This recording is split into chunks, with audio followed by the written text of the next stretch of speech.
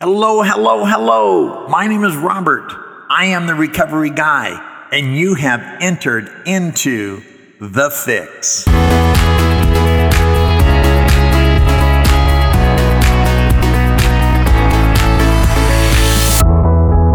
Thank you so much for rejoining Recovery Guy Podcast. Of course, this is Tuesday, so we are working on The Fix, and I am glad that you are here.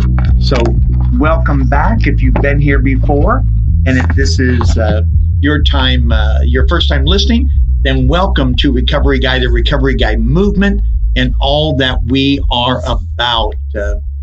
We want to keep it as close to home as possible. We do know that so many people, whether you're visiting from Instagram or my Facebook page or recoveryguy.org, or you're just strictly a podcast channel person that finds me in Spotify or iTunes or iHeartRadio podcast, however you get here, the most important thing is you're here, right? At recoveryguy.org, there's also my blogs there as well. So if you visit there, you get a full dose, and you can see some of the other things that we do at Recovery Guy to make ourselves available to you in the most broad sense we can, while we narrow in on the best way for us to become go from broken to whole. So today's no different. Today's podcast is entitled Healing While Hurting. Healing While Hurting. This is a little different. A number of months ago, we had a podcast called Healing Hurts. And this is a little different, drawing on a little bit more personal life experience and relating it to you, the audience, so we can all sort of swim in the pool together, relating these stories and the things that we'll chat about in a common sense, but from an individual perspective. I love the first tradition of Alcoholics Anonymous. It says, our common welfare should come first. Personal recovery depends upon AA unity. So we have a commonality, we have a common cause, and that's we're all joining here together. No matter what side of the microphone you're on, we're all here for the same purpose. So we have this common cause, this common concern. And for me to get well, you and I need to join in an effective solution that speaks to me as a person, but speaks to the group as a whole. And I think we're there. I think we're together. So thank you for joining today, Healing While Hurting. You know, in my years of recovery, if there's anything I've learned about life, is that it occurs with or without my permission, right? You get what I'm saying there? Obviously, if it only occurred with my position or permission, only what I wanted when I wanted it would work for me, right? So only the things I would want to happen, I could sort of design my own life, right? Like clothes, like designer clothes. I could get my own line.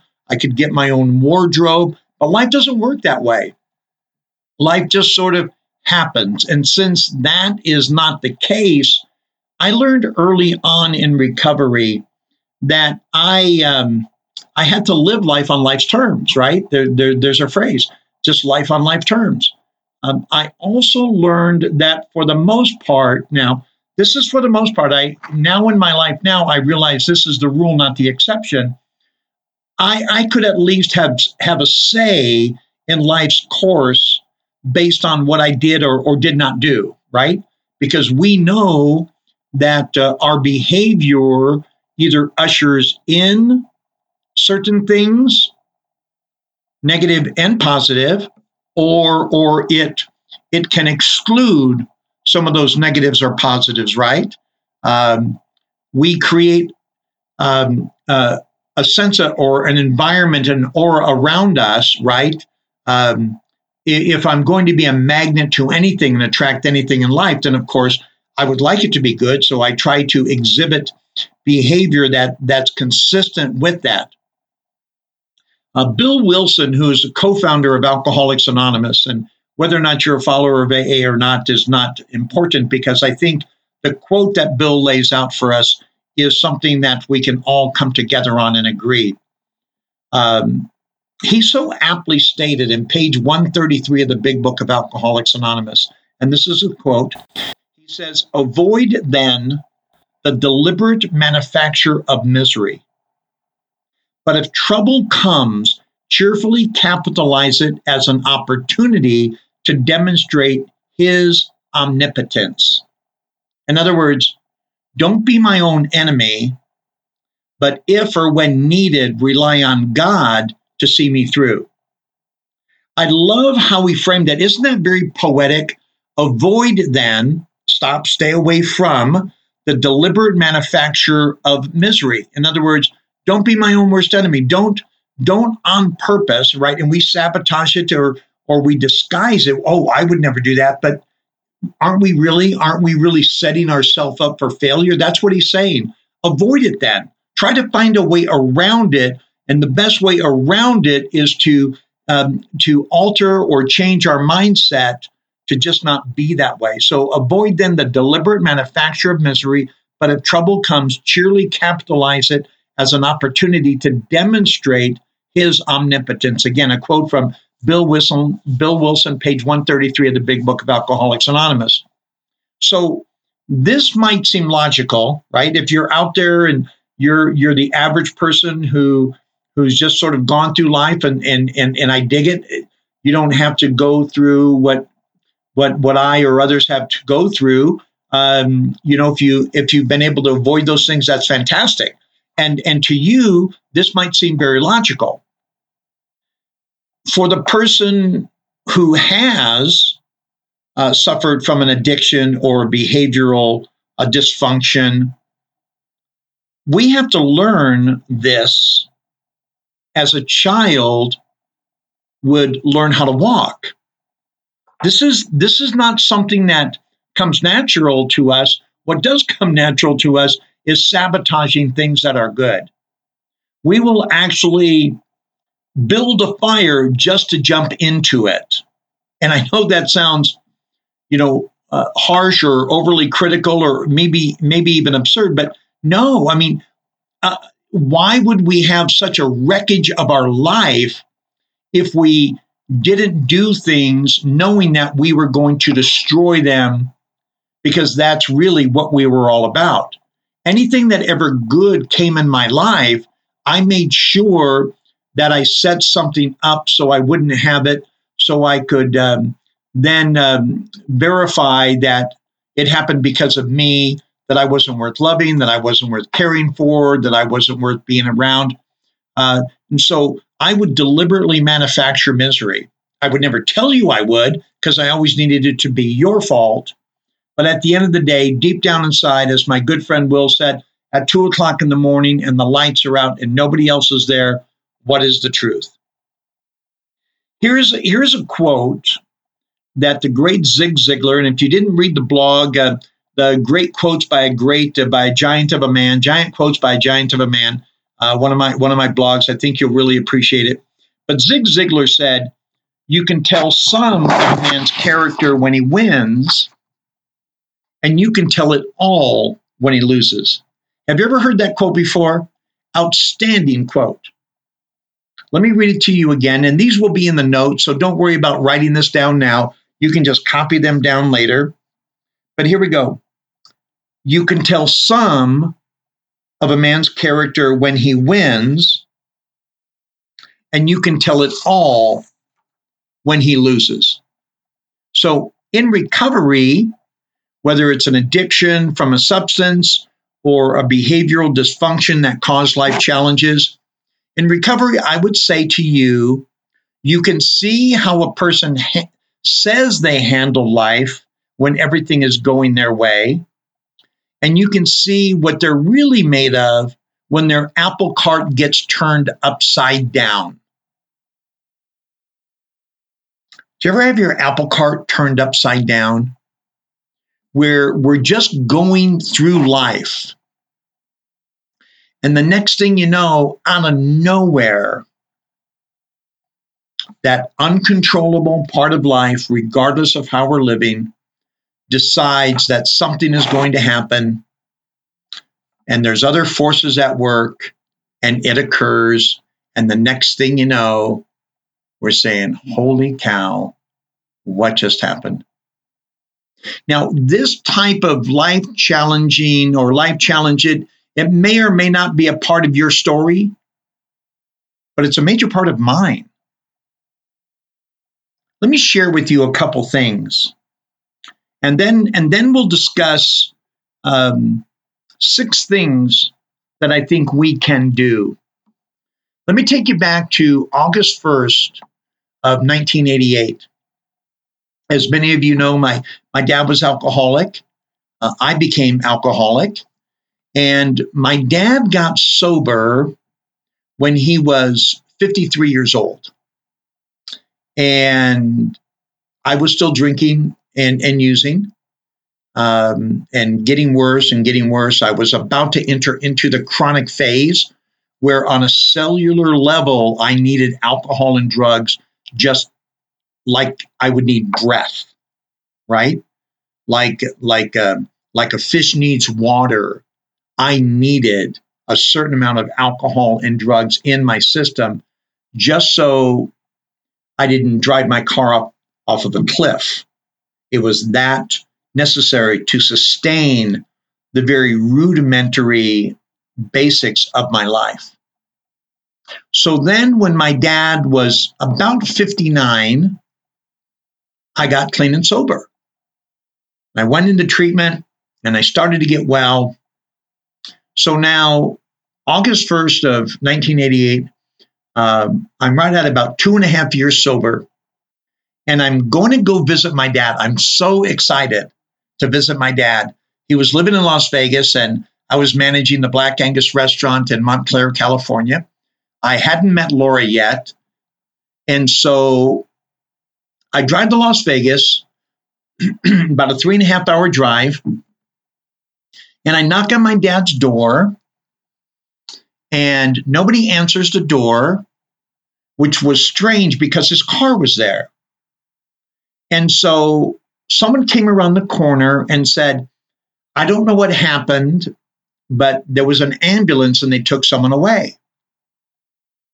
So then a few minutes later, my sister-in-law, Ann, came around. My brother, Jim, and Ann lived in the condos in the same area, in the same condo complex that my mom and dad lived in. And Ann came around the corner and she said, Bobby, Dad had a heart attack and it doesn't look good. And he's at North Las Vegas Hospital. So I drive over to the hospital to see my dad and see what was going on. And when I got there, my mom and my ex-wife Sue was there and my sister Patty.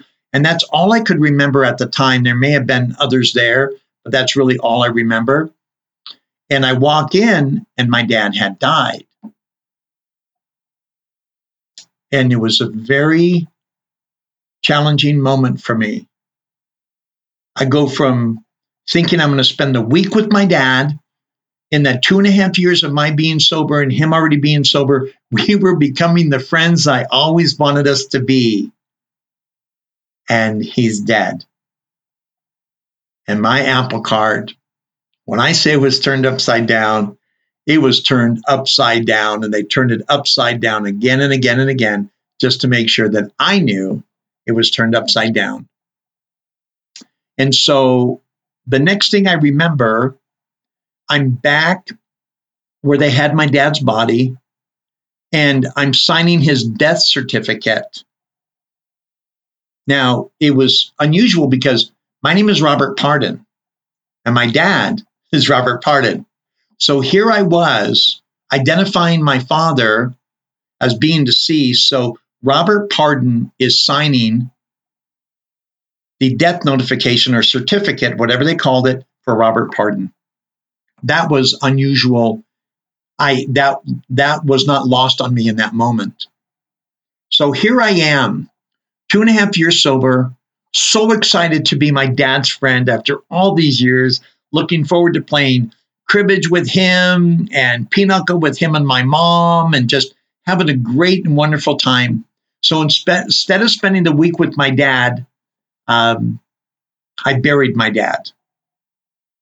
And back then my sobriety was sure, but when something like that happens, it can become very precarious rather quickly.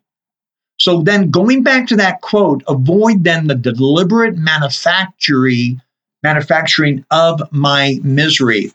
And when trouble comes, use it as an opportunity for God to demonstrate his omnipotence. So that's what I did. I didn't sabotage myself.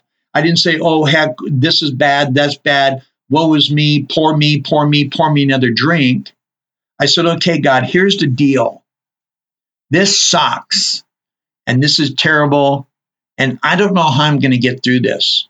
But here's one thing I know, God, that if you do for me what I need you to do, and that's keep me sober this week, because I'm back in Las Vegas, right? I'd lived in Las Vegas from 1987 and drank and used solidly like an out of control train going down a steep hill.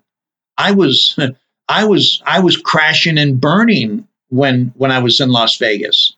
And then I got sober in 1986. So Las Vegas had two sides for me. It was where my life accelerated at an uncontrollable pace to disaster, but it led to my treatment. But then I got clean and sober there. So here I'm back in the town where I got clean and sober in, facing up to that point was the most difficult sober challenge of my young sober life. So what do?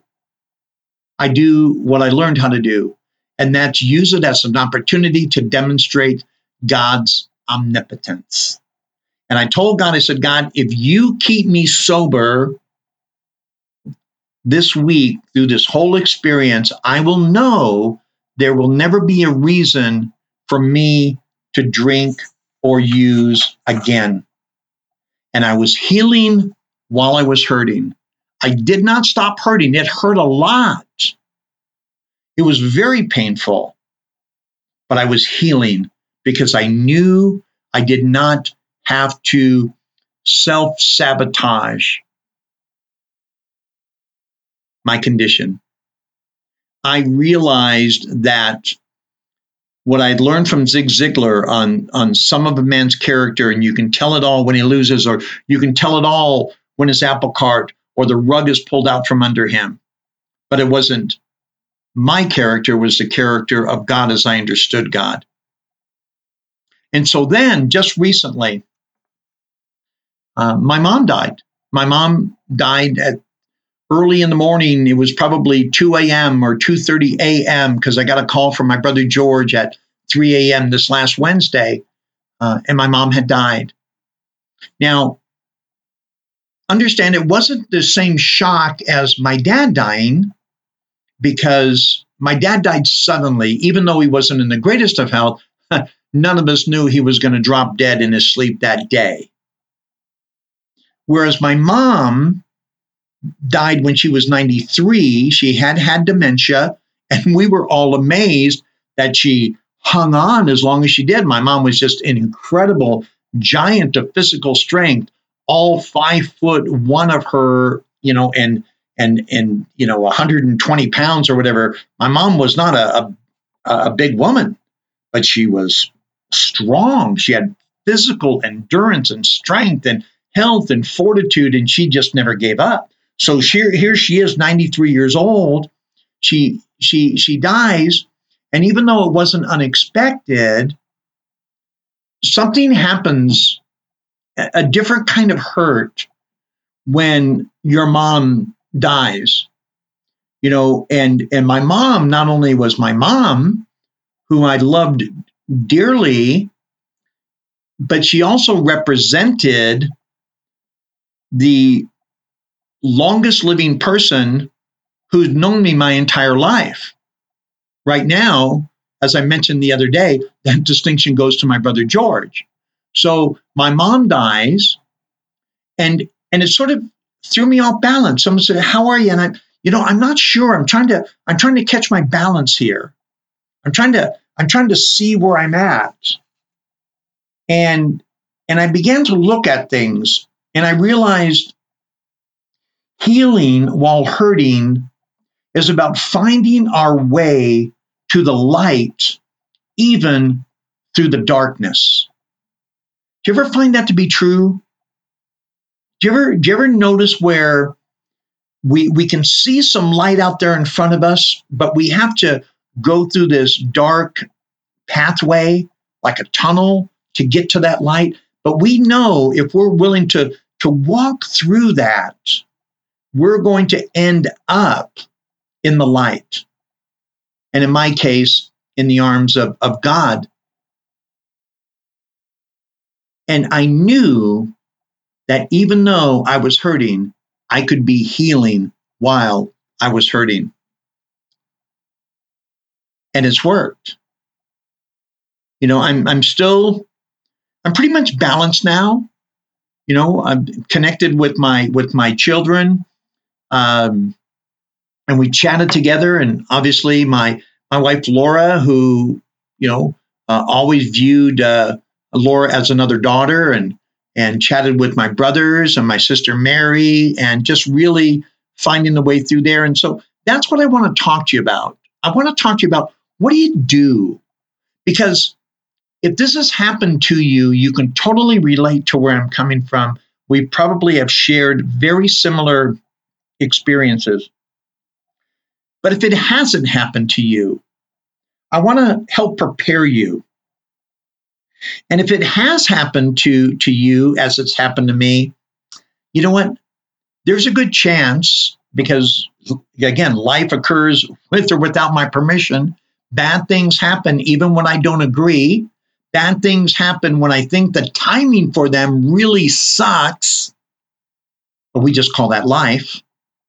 So here are some of the things, and there's 6 things here, 5, and then another thing added on. And I tried to put these in somewhat of an order, but they can be in whatever order you want. And as usual, you can rewrite them to make them your own. These are just things that I thought of that I know have encouraged me as I've just gone back and looked at my foundation. One of the things that they do, growing up in Southern California, I'm very used to earthquakes. And if you've been in shakers before, we had one here in Utah, and it was a 5.7 or 5.8 earthquake. And a lot of people were really upset. And it's like, well, you know what? A 5.8 will get you attention no matter where you are. It'll get your attention. But go through a 7.5, or 6.9 in Southern California. Those really get your attention, right? So what do we do though? What happens? What do the geologists do and the engineers do? Well, when things get shaken up like that, they go back, and the first thing they do is they look at the foundation. They look at structural from the inside out and from the bottom up, because they know the inside is going to support the outside and the bottom is going to support the top, right? The Bible says, if the foundations are destroyed, what can the righteous do, right? So we look at foundational. So that's where I want to start. So what do you do to go through challenges that could send you off into another direction, but you stay grounded, or you want to stay grounded? So here are my thoughts again. And again, I'll put these in the notes. Develop an unshakable relationship with God. Foundationally, an unshakable relationship with God is the most important thing or relationship that I have. Nothing is more important than my relationship with God. God was there before anything else was, and God will be there when everything else is gone. As much as, and you've heard me talk about Laura and the love affair that we have had for over 31 years. My relationship with God is why I can have the relationship with Laura. Because I have an unshakable relationship with God, nothing. And God proved himself that day.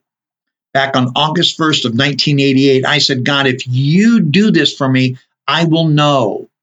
Not only I'll know that I don't ever have to drink again, but I'll know that there's nothing I can't walk through in life where I cannot come out better on the other side because how you have carried and instructed me through. Do you have that kind of relationship with your higher power? Do you look for that? Do you rely on that? Do you go to sleep knowing that? Do you wake up praising that? If you don't, may I suggest that you do. Remember, if the foundations are destroyed, what can the righteous do? The answer is nothing. So let that foundational relationship with God as you understand God be paramount and unshakable in your life. The next thing, we're going to go from the inside out, as Stephen would say. Stephen Covey, that is. Stay close to those who add value to your life. Now that's where Laura comes in. No one in my life adds more value to me after God than Laura. Who is that in your life? Do you have one individual? Do you have a co-equal circle of individuals that are that component? Who is it? Who are they that value add to your life? And I'm not saying they are your life because they're not inside you. People leave. Here's one thing we need to understand. People leave either by omission or commission. They either do it on purpose or they do it because life just dictates it, right? They either do it as part of life or life does it as part of them. But people leave. So everyone has to be an addition to our life, right? Just like my children. My daughter, Kathleen, incredible value add to my life. And Carol and Frankie and Sarah Jane and my son, Rob, and my son-in-laws and my daughter-in-law, and of course, my grandchildren, obviously my mom and my brothers and my sister, and all these people add value to my life. I stay close to them. Matter of fact, through this situation with my mom, a couple of the people I wasn't close to were now close because we realized I need you in my life. You're important. And when I go through something like this, I want to know that you're there. The next thing is always have a gratitude list ready to go. I cannot tell you how many times that has kept me from the poor me's. Always having a gratitude list. Because again, I would tell people over and over again, and you probably heard me say it before, have you ever seen a one-sided coin? Let me help you out. No. Why? Because there's no such thing as a one-sided coin. So when something happens that turns my life upside down, that seems very, very dark, I can turn that over, and I turn it over utilizing my gratitude list. Say, this happened. My mom died. My dad died. I lost this job. I lost this house. Whatever I lost or is not going the way I want it to go. But let me tell you all the things that are going fantastic. Let me tell you all the things I am grateful for and that are actually building in my life while I'm losing this part. Does it mean we're not hurting? No. But healing while we're hurting. And there's nothing better than healing while hurting than knowing the people who add value in your life because they will help us heal, and then relying on the other things in our life that are going good. Next thing, very important, be active in serving others. You want to stop feeling badly? Sorry for yourself? Get out of yourself and help somebody else. People who heal help because helping heals, right? People who heal helps because helping heals. It just does. And if I can help someone overcome something, it gets me out of me, and then they reciprocate their regard by receiving the help I'm giving, and all of a sudden they're value adding back to my life and adding to my gratitude list. It further helps ground my relationship in God, because now I'm serving God through serving others. And it deepens my resolve. The next thing is, from a practical side, I get and maintain closure. I don't leave emotions out there dangling, because they'll come out and get me, just like in Whack-A-Mole. You ever play that game at Chuck E. Cheese or the amusement center? Whack-A-Mole, you hit it over here and it comes up over there, and you hit it there, hit it there, hit it there. I need closure in my life. I need to sort of draw everything back in, say, okay, this is it and that is that. Let's draw it back in. Let's get control of it. What we can't control, we turn over to God and we release. But I get and I maintain that closure, right? And when I turn it over to God, I leave it to God. I close what I can and reconcile what I can. And what I can't, I give to God. I go back to this pet rock thing that my sister Mary had. The coolest thing, my sister Mary had this rock, and on one side it said, "Please turn me over." And on the other side it said, "Thank you." Isn't that cool? Please turn me over. The other side it said, "Thank you." And that's what I need to do. I need to get closure. I need to turn it over and I need to leave it there, because that's what closure is. Closure doesn't mean closing the door and then open it back up and peek and seeing how it's doing. If it's closed, it's closed. And I go on to other things.